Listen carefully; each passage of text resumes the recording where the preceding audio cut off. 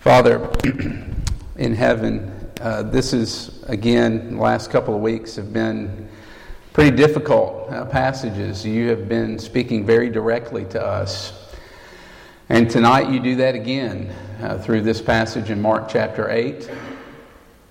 Lord, I pray that you would use this passage to challenge us, to show us who you really are. Lord, a lot of us have been hearing about the Bible our whole life, and it leads us to a boring yawn. I pray that you would shake us out of our complacency. And Father, even more importantly, I pray that as we hear these words from Jesus, that we would remember that you love us, that you care for us, and that you're committed to us. Even when we don't do things perfectly, you do not give up on us, but you continue to be at work. And so I pray that we would believe that tonight, that not only are we a bigger mess than we realize, but you are a God of grace and love, and in you is more love and mercy and grace than we could possibly imagine. In Jesus' name, amen.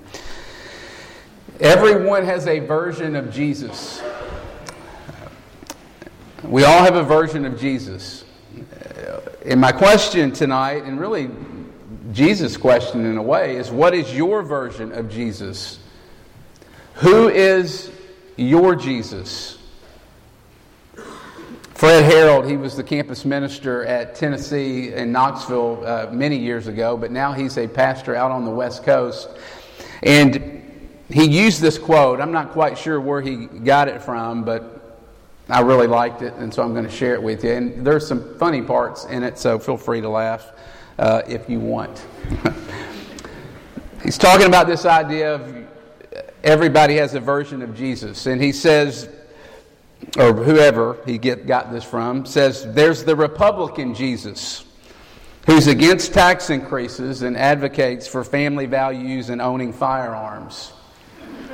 There's the Democrat Jesus, who's all against Wall Street and Walmart for reducing our carbon footprint and printing money. There's open-minded Jesus, and he is the Jesus who loves everyone all the time, no matter what, except for people who are not as open-minded as they are. There's touchdown Jesus. And he's the Jesus who helps athletes run faster and jump higher than non-Christians and determines the outcomes for Super Bowls.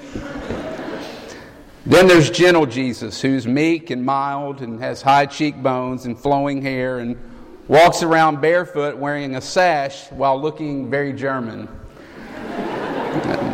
There's hippie Jesus. And the hippie Jesus is the one who teaches everyone to give peace a chance and who imagines a world without religion and helps us to remember that all we really need is love.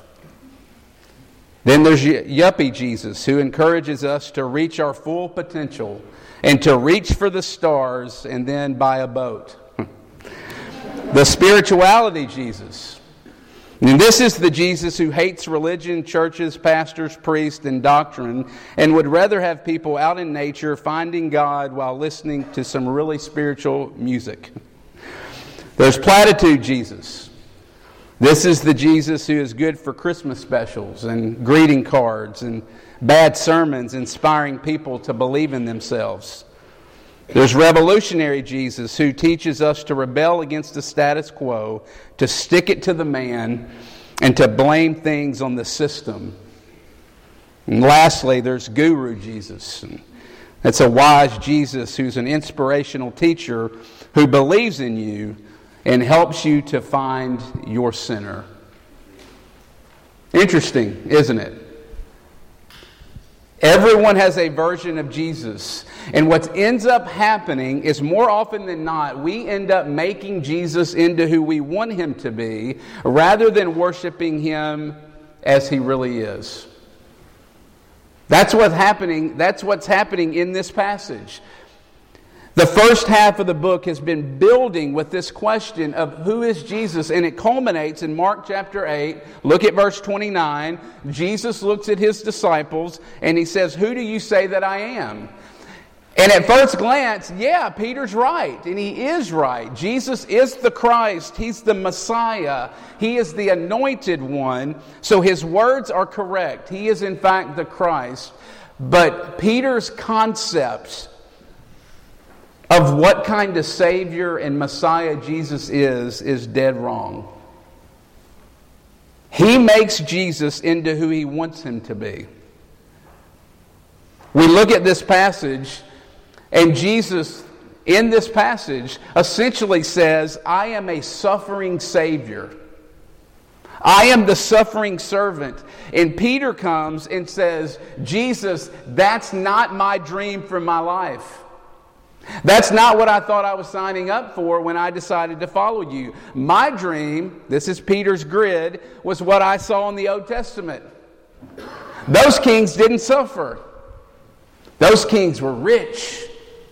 Those kings lived in luxury and comfort, and they had power, and they had money, and they ruled over people.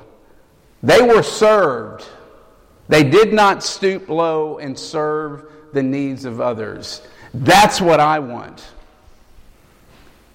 And Jesus refuses to be tamed. And he comes to us in Mark chapter 8 and he pushes us off the fence. Some of us are straddling the fence with Jesus. And here he pushes us off and forces us to ask a very specific question. Who do you say that I am? Three things tonight. You can see the outline printed before you. Who is Jesus? Why did Jesus have to die and shed blood? And lastly, what does this mean for our life? So who, why, and what are the 3 points tonight. Let's look at number one. Who? Verse 27. This is interesting to me. Look at verses 27 and 28 and 29. Jesus initially asked his disciples, "Who do people say that I am?" So what's the word on the street about me? What are people saying about who that I am? And then in verse 28, you see Peter's giving some answers. And what's interesting and striking to me about this is it's very clear people didn't know what to do with Jesus. They're trying to figure him out. They cannot make sense of him. And then Jesus takes it and goes straight to their heart and makes it very personal in verse 29. He goes from people out there, in a sense, to people in here. And look at what he does. He forces them to say, "No, I don't want to know what they think about me. I want to know about what you think. Who do you say that I am?" Not what your parents, not who they say that I am, not who your friends say that I am, not what RUF says about me or your church. This is directed at you and directed at me tonight. And friends, this is a very, very important question. Because at the end of the day, whether or not you believe or embrace Christianity comes down to this one thing. Who is Jesus? Who do you think Jesus is? Jesus claims all throughout the Gospels, remember chapter 1 many weeks ago, Jesus says, "I am the Christ, I am the anointed one, I am the Messiah." Translations, "I am God in the flesh," Jesus says. And here's what you have to realize. That might sound really arrogant to you and me as we hear that, but Jesus is the only religious leader to say that. He's the only one to make that claim. And that is why you've got to deal with Jesus. You've got to figure out what you think about him. And over the years, people have had many different responses to that question.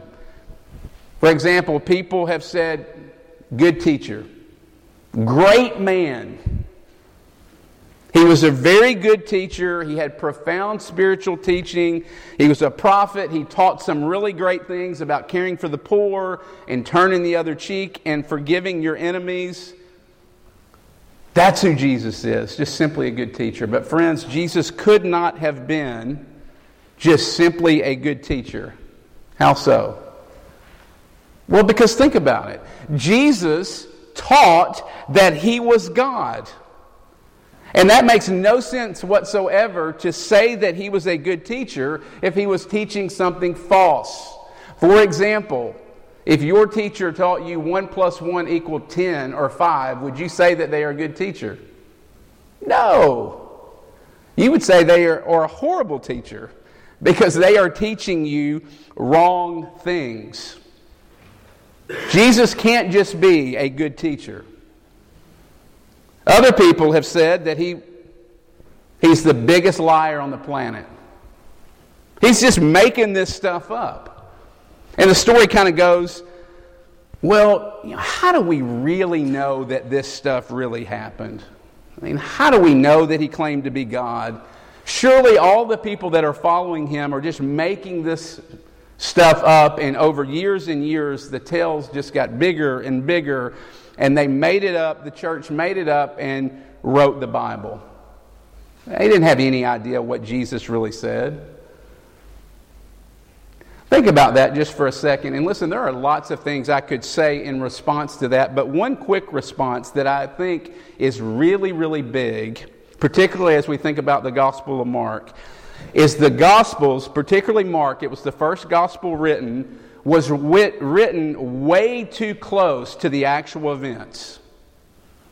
The Gospel of Mark was written in the time of the eyewitnesses. 10 to 15 years after the death of Jesus. Pause the tape. That is huge. Think about that. 10 to 15 years.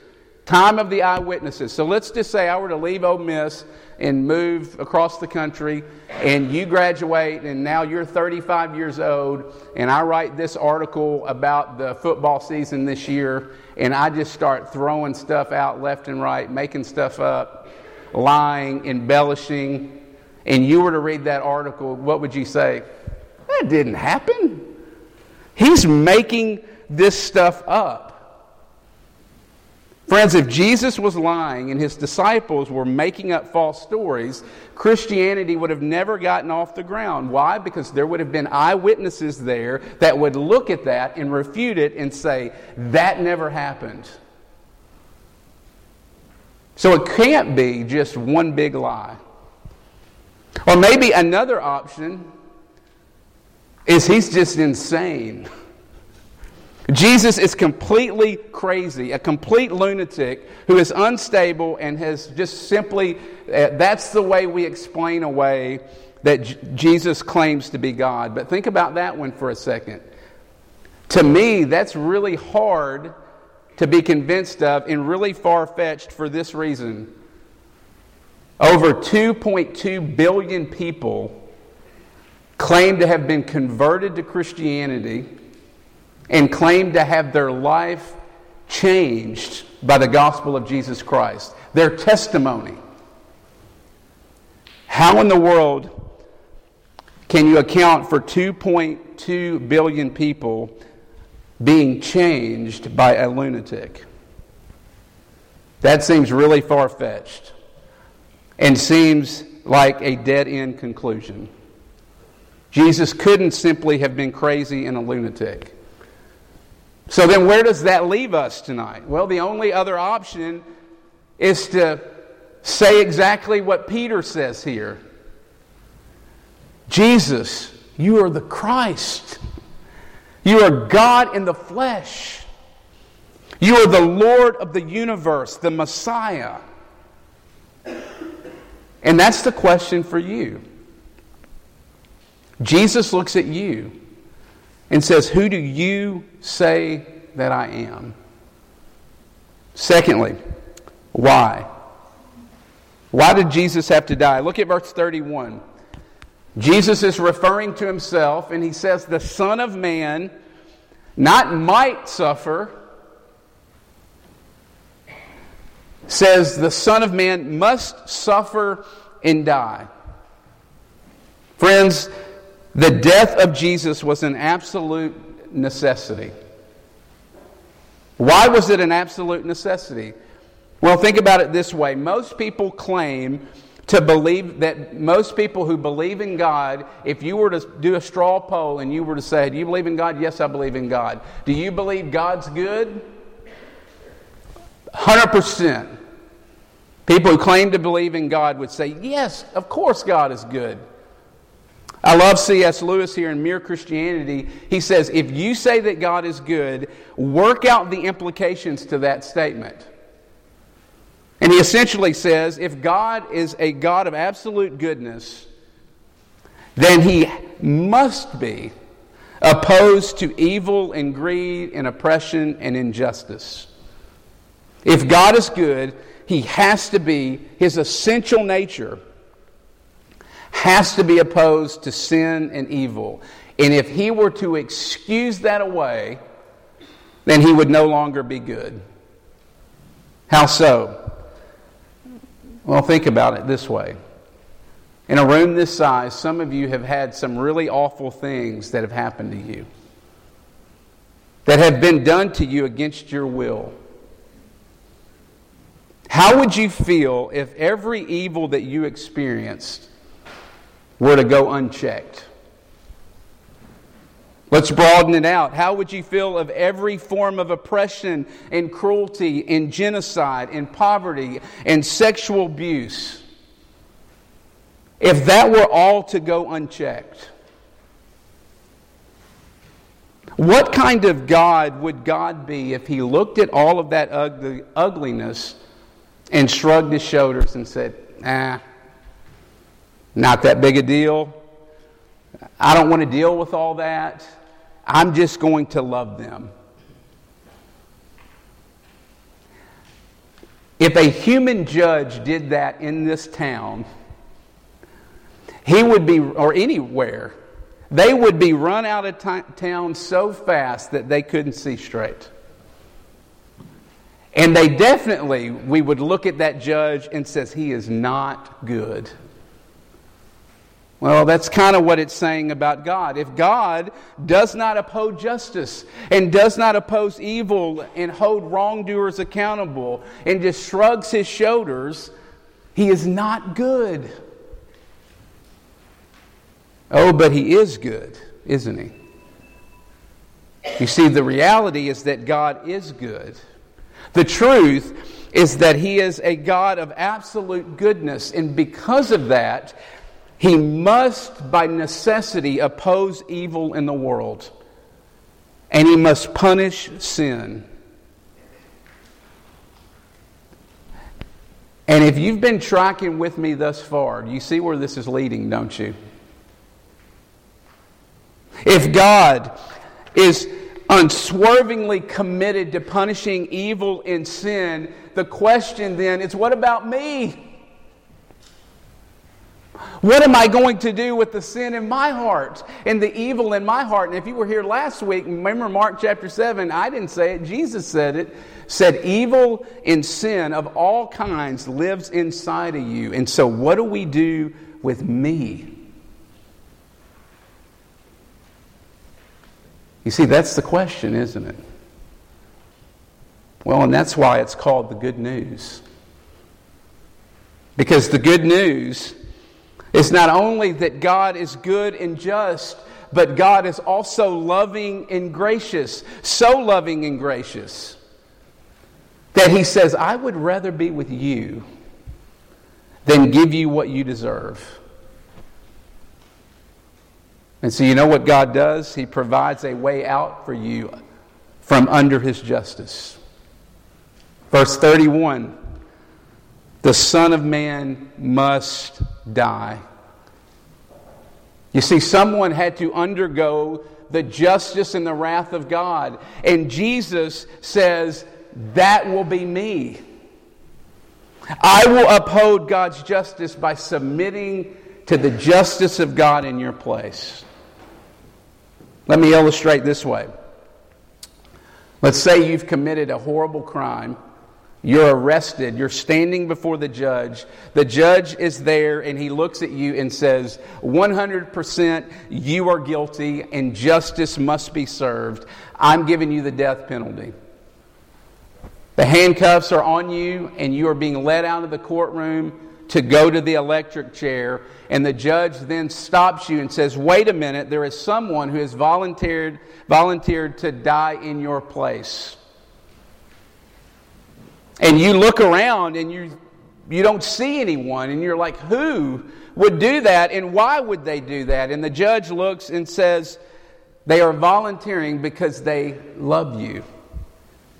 And because they would rather die and see you live.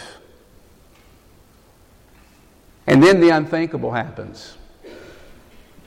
You're still looking around, and then the judge stands up from behind the bench, and he takes off his robe, and he goes and he sits in the electric chair, and he dies in your place. He dies in the place of the guilty. You see it? There it is. Justice is served. And at the very same time, it was an act of incredible love and incredible grace. Friends, unless you believe in the judgment of God, you will never know how deeply God loves you. You'll never be moved to the core of who you are and the core of your being and be moved to praise and to prayer unless you realize how much God was willing to suffer in your place. You see, someone once said, probably Tim Keller, God is so just that He had to die for you. But at the very same time, He is so loving that He was glad to die for you. Third point, the what. And before I get into the what, I want to make sure we're clear here. You've got to get point 2 before we move to point 3. You've got to see how committed Jesus is to you. You've got to see, it's the whole indicative comes before the imperative. Before Jesus ever tells you what to do, He tells you that you're His and you belong to Him. And what we see is that Jesus went to the cross first. Jesus was the first to deny Himself. Jesus was the first to die before He ever calls us to die. Keep that in mind. Point 3, the what. And so the question then is, if we confess Christ and we understand what Jesus has done for us on the cross, what are the implications of that? What does that mean for our life? What is the so what? Well, Jesus answers that question for us in verse 34 and 35. So look at those verses with me. And notice Jesus calls the crowd to come to Him. So it's not just the disciples, the committed disciples, it's everyone. And look at what He says. Deny yourself, take up your cross, and follow me. Whoever loses his life for the gospel will save it. And what's interesting is Luke's account of this. He says, take up your cross daily and follow me. Listen, if you've been coming the last couple of weeks, it's been tough. I got to sit in this passage all week. I know how tough this is. But here's what I want. I want you and I want my own heart to take this head on without flinching. And I'm just trying to call it like I see it in a sense. But if you look at this, Jesus is saying if you're going to be His follower, there's got to be some self-denial in your life. There's got to be a no in your life. Meaning you've got to say no to some things. And at a basic level, I think what Jesus is saying is there's got to be some giving up of the way that you naturally want to go in and of yourself. Something that you did before that maybe you no longer do for no other reason than the fact that you love Jesus so much.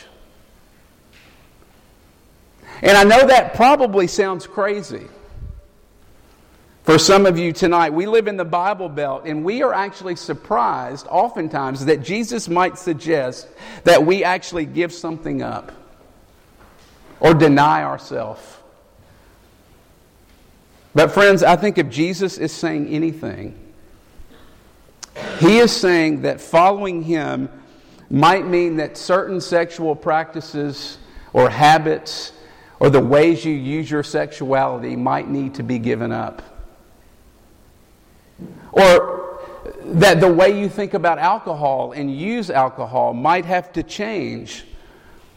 Or maybe you can't be trusted alone on the internet because you're addicted to pornography, and so you might have to get an accountability program in order to get help and to start moving towards healing in your addiction to pornography.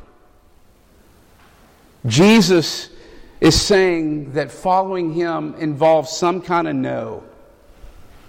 Some kind of willing assumption of suffering. Some kind of cross that you are taking up for no other reason than the fact that Jesus would want you to do it. And so what is it for you tonight?